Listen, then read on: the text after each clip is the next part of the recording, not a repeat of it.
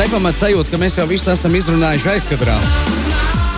Tik laicīgi atnāca šodien. Labrīt, Kristap, vēlreiz.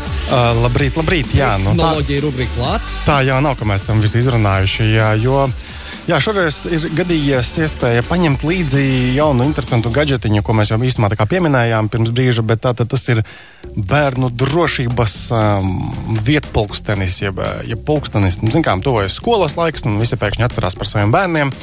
Tad tur mēģina domāt, kādu viņam telefonu pirmajā klasē, tādu iPhone vai šitādu iPhone. Un tad arī par mazākiem bērniem domā, kā tad vai kaut kādu verķi dabūt, lai nepazaudētu to bērnu, vai vismaz zinātu, kur viņš ir, lai varētu kontrolēt vairāk. Un tad, bite, mobilā sakara operators izdomājis, kad ir īstais laiks pļaut un piedāvā tādus 2 pulkstenīšus jaunus, tā viņi saucās Mikey Watch. Un tā doma ir patiesībā diezgan ok, ja? Kad tātad tev ir pulkstenītis, kā mēs secinājām, Jāņa rokai neuzliekams, bet bērnu rokai uzliekams. Iekšā stāv simkarte, tādējādi pulkstenis visu laiku ir sakaros ar kosmosu. Nē, bet ar mums. Un telefona pusē tātad vecākiem ir lietotne mobilā, kurā ir pat, man liekas, pat nolast viskota, ja? Un tad tur ir karte, kurā var redzēt, kur viņš atrodas. Tu vari no tās lietotnes nosūtīt ziņu, arī balsziņu ierunāt, tā kā rācija maziņu arī uz to pulksteni. Tu vari uzzvanīt uz to pulksteni, tu vari likt pulkstenim atzvanīt atpakaļ.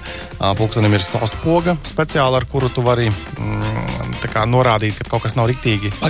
Likt pulkstenim atzvanīt atpakaļ ir principā, ja, kā nerad tas ar bērniem gadās, tu viņu nevari sazvanīt. Respektīvi, viņš nereaģē uz zvanu, bet tad tu vari saņemt šo skaņu, jeb, no konkrētās situācijas, kur bērns atrodas. Ja? Jā, tu vienkārši viņš pats automātiski sazvanās un vismaz mēģina to darīt, un tad tu vari teikt, hei, kas notiek, tādā ziņā. Reāli to verķi es dabūju vakar, cik es pamēģināju, tad it kā tās funkcijas ir diezgan daudz un noderīgas, bet praksē tur nekas pārāk nedarbojas. Bet, laikam, vairāk jāpatestē, lai varētu saprast, kas tur ir jēga vai nav jēga no tā verķa, jo doma jau ir laba.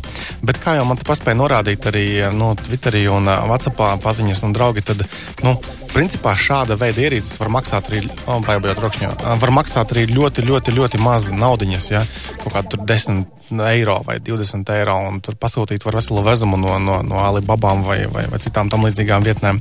Jo šis konkrētais gadījums bitēji maksā tad, 5 eiro mēnesī vai arī mazliet vairāk, ja tas ir ar skārienu jūtīgo displeju, piemēram, kā šis konkrētais. Nē, bet kāda ir tā pilnā cena? Pilnā cena, es tev pateikšu, kāda ir pilnā cena. Tātad 89 eiro par pašu to pulkstentiņu vienkāršajā versijā, un, ja tu gribi ar to skārienu jūtīgo ekrānu, lai vieglāk bišķiņu operēt ar viņu tad ir 102 eiro. Par pašu pulksteni, plus vēl jārēķina, ka tev ir vajag arī sakarus tam viņam, simkārt iekšā. Viņš tas draudzējās ar visiem ietālruņiem, ne? Es domāju, ka iPhone arī jābūt lietotnē, jā, Androidam ir, protams, jā. Bet, teiksim tā, doma kā tāda ir riktīgi forša. Jā, tas arī darbojas, to mēs arī pārbaudīsim, patestēsim. Pat ja ne šis konkrētais gadījums, tad es domāju, kaut kādā noteiktā vecumā var pat paeksperimentēt ar kaut kādiem lētākiem, vienkāršākiem. Kas ir plusi šādam pulkstenim, ja mēs domājam par skolas bērnu un tiešām kaut kādās pirmajās klasēs, tātad ir uz rokas un grūtāk pazaudējums? Tādā ziņā, ka tu vismaz ir sajūta, ka tu zini, kur tas bērns atrodas. Viņam patiesībā ir vēl pat pulsometrs, jā. Tas ir, kā mēs esam pieaugušie, pieraduši, ka skaitīt soļus, kā mēs tur kustamies, bet bērna gadījumā jau arī var skaitīt, viņš kustās, nekustās.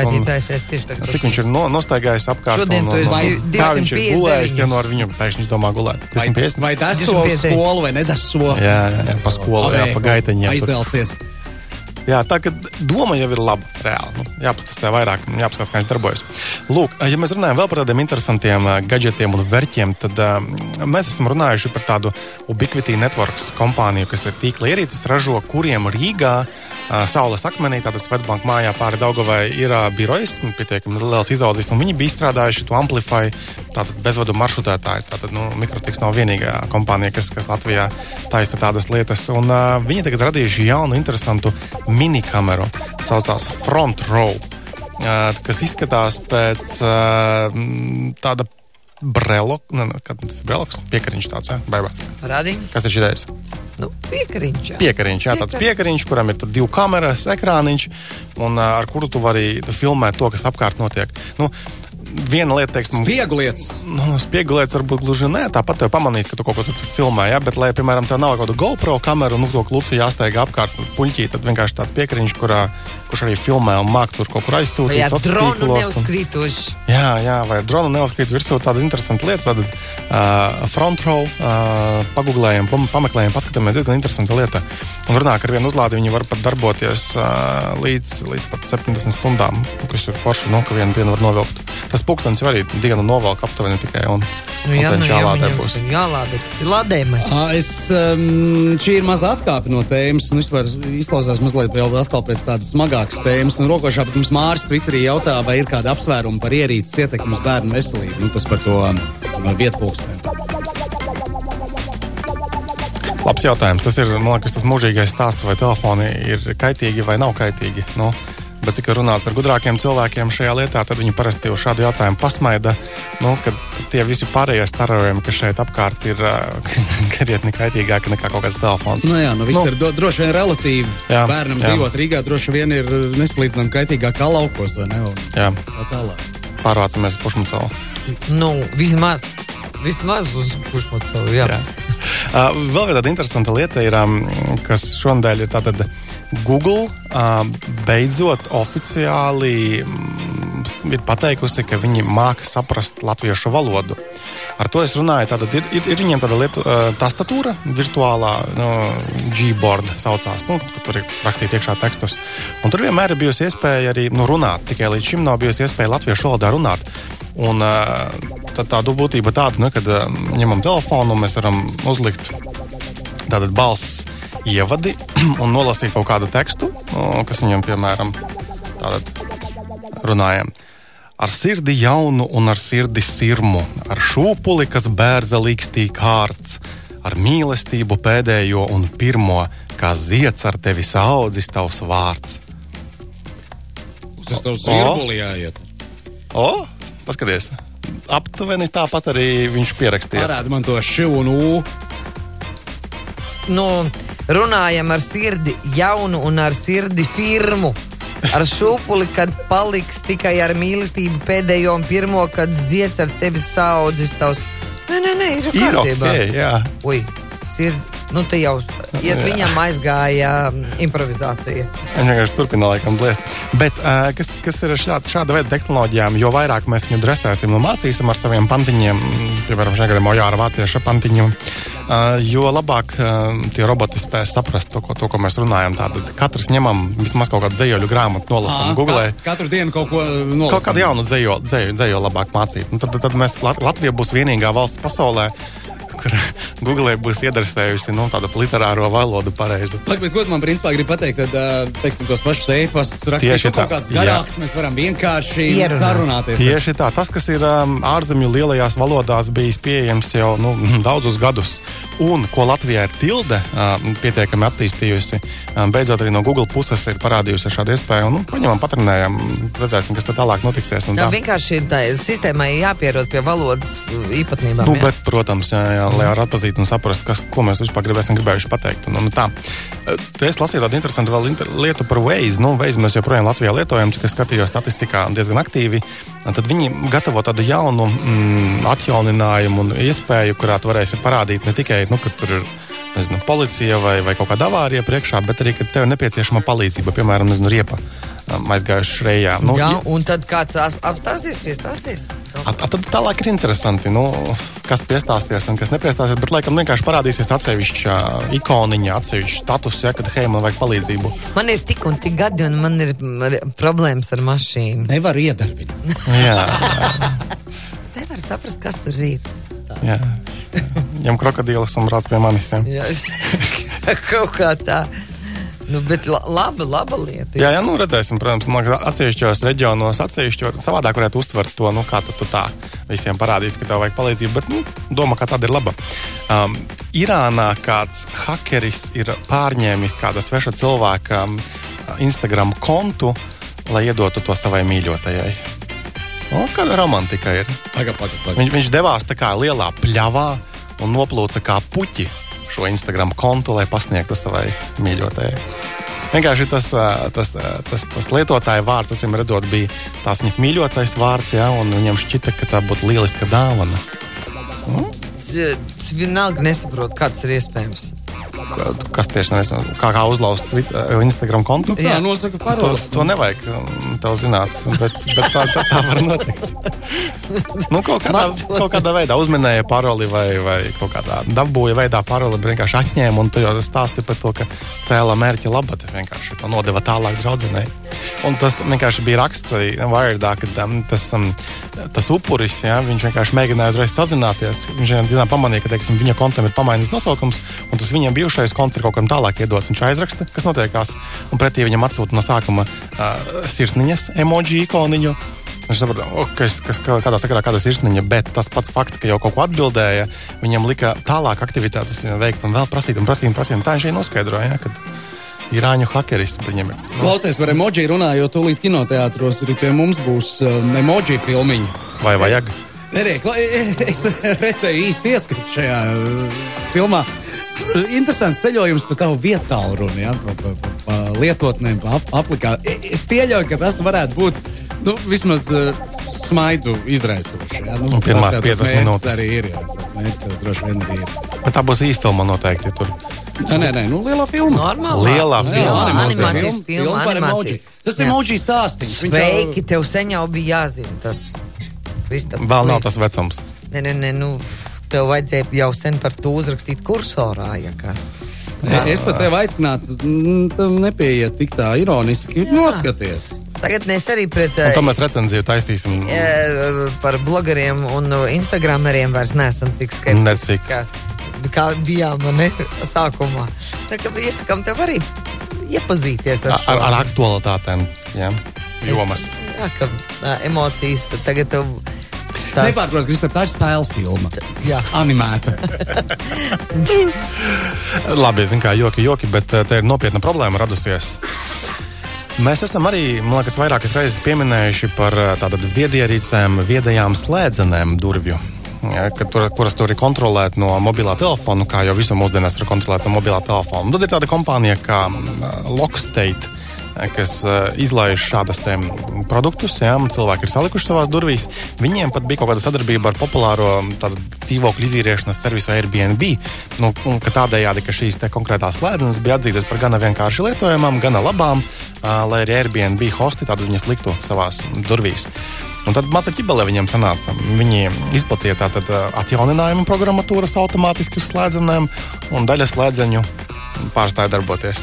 Jā, tas vienkārši mācība par to, Tagad, kā slēdzeni darbojas? Man atnāk kaut kāds kods uz manu mobilo tālruni, es ievedu to kodu, un tad ar tā kodu palīdzību es atslēdzu ar savu viedierīci, atslēdzu durvis. Es nezinu, neizpētīju, kā konkrēti šī darbojas, bet jā, ir arī ar kodiem varianti, ir arī vienkārši, ja tu tiec iekšā savā telefonā, piemēram, nezinu, ar pirkstu nospiedumu kaut kā, tad patiesībā tu arī vari, bez vadiem smuki arī attaisīt vaļā arī durvis, ja tas ir tur tuvumā tam durvīm tā slēdzenē, jā. Bet vispār, ja mēs runājam par patīkamu tādu jaunumu, kas man patīkam pārsteidz, es biju dažas dienas apakaļ Dominā un ieraudzīju to fotokaste, kas taisa fotogrāfijas. Tādu gudtājumu kaste. Labi, jā. Ir tāda kaste, fotokaste, kuru paņem līdzi arī kādreiz uz sarīkojumiem. Viņu var izīrēt. Tāds ballīšu tāds pasākums. Bet tagad, laiku īsinot, es piegāju pie šī aparāta un sapāroju viņu caur kodiem un uztaisīju pāris fotogrāfijas. Tā vienkārši atšķirība tagad tāda, kad agrāk drukāja laukā bildes vai sūtīja uz ēpas, tagad vienkārši viņi var... Jā, tu pieeji pie šīs kastes.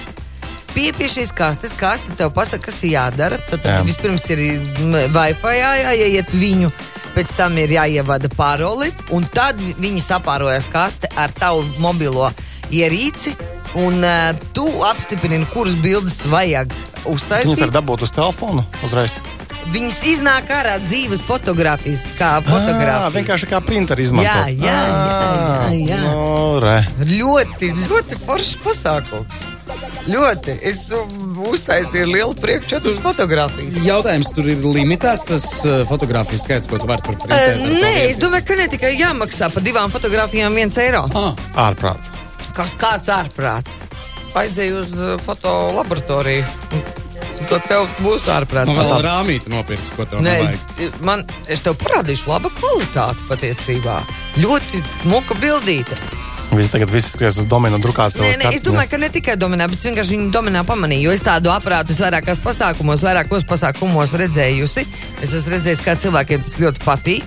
Viņu var arī izīrēt. Bet tās kartiņas ir kvalitatīvas vai tās plānais? Es tev parādu. Labi. Tā kā tehnoloģijas ir ienākušas tādas jaunās, družiņ jau labu laiku, bet tikai mēs viņus esam pamanījuši. Nesen Latvijā, pasties Kristap, lūdzu. Šitais pat izskatās pēc normāla tāda fotopapīra. Jā, ļoti. Man neviens par to nemaksāja. Es godvārds, es ļoti, ļoti nopriecājos. Kaut kāds bārdēns onkulis tev tur blakus. Jā. Viņš vienkārši viņu interesēja, kā tur tas Es atceros, tās ir fotogrāfijas no man telefona, nevis dominā fotogrāfētas. Tas vardēnais vīrs, jā. Tas ir. Bet, principā, pasties, šī bilde ļoti pat, vai ne? Skaisti. Klausies, tu tur arī kaut kāds formāts var izvēlēties? Nē, tieši šitā. Filtriņus tur nevar nekādus uzlikt virsū? Tos tu liec pats savā telefonā filtriņus. Labi, es nezinu, varbūt, ka var, bet, principā, es neliku. Idejas jaunām kastēm. Jā, tā kā. Lūk. Jā, un kā noslēgumā tāda interesanta ziņa vēl, ka Motorola ir patentējusi jaunu displeja tehnoloģiju, kas spēj pats sevi sadziedēt, pasildot sevi noteiktajās vietās. Jā. Tā kā cilvēkam arī. Bet patiesībā nav ko tur īpaši ķiķināt, jo es esmu redzējis arī Latvijā pāris telefonus, kas tiek reklamēti, ka viņu korpusi paši māk sadziedēt švīkas. Māks LG bija kaut kāds tur Netaflex 2 vai kā viņš saucās telefons, kurš bija no tāda dīvaina gumijota materiāla, tāda viegli gumijota. Ja tu viņu kaut kur saskrāpēji par kaut kādu atslēgu vai vēl kaut ko, tad viņš laika gaitā tās rētas spēja aizvilkties ciet. Un, protams, es paņēmu nopietnu nazi, ievilku, un nekas tur īpaši neaizvilkās. Pa šerpu jā, nevar tā. Latgales zēns būdams ar nazi metās virsū savam jaunajam testa aparātam. Uzdevums ir notestēt, kā tas darbojas. Es ļoti labi atceros, kā Krievijas televīzijas kanāls Vremjā stāstīja par to, ka ir izveidots jauns skaņas nesējs disks, kompaktdisks. Un cik viņš ir izturīgs, bija tāds sižets par to, ka tagad viņš ir atšķirībā no lentēm un no kasetēm būs nenormāli izturīgs un ilgi spēlēs mūžiem cauri. Un reportieris ar lepnumu stāstīja, ka tajā diskā varēs ar naglu skrāpēt un čainiku virsū likt. Un es padomāju, kāpēc jāskrāpē disks ar naglu un vēl piedāvām jāliek viņam virsū ir teikāna. Bet viņš to uzskatīja, ka tas ir nenormāli priekšrocība. Kā izrādījās, ne tur naglu var likt, ne tur teikānu var likt. Jā. Un diemžēl arī nevar radarus atbaidīt. Nevar, diemžēl nav tā, ka tas ir mīts, jā. Ko, paldies, Kristap. Šodien ļoti daudz interesantu tieši tehnisku jaunumu. Kā parasti, jā. Parasti un tad līdz nākamajai reizei. Jā, protams. Atā.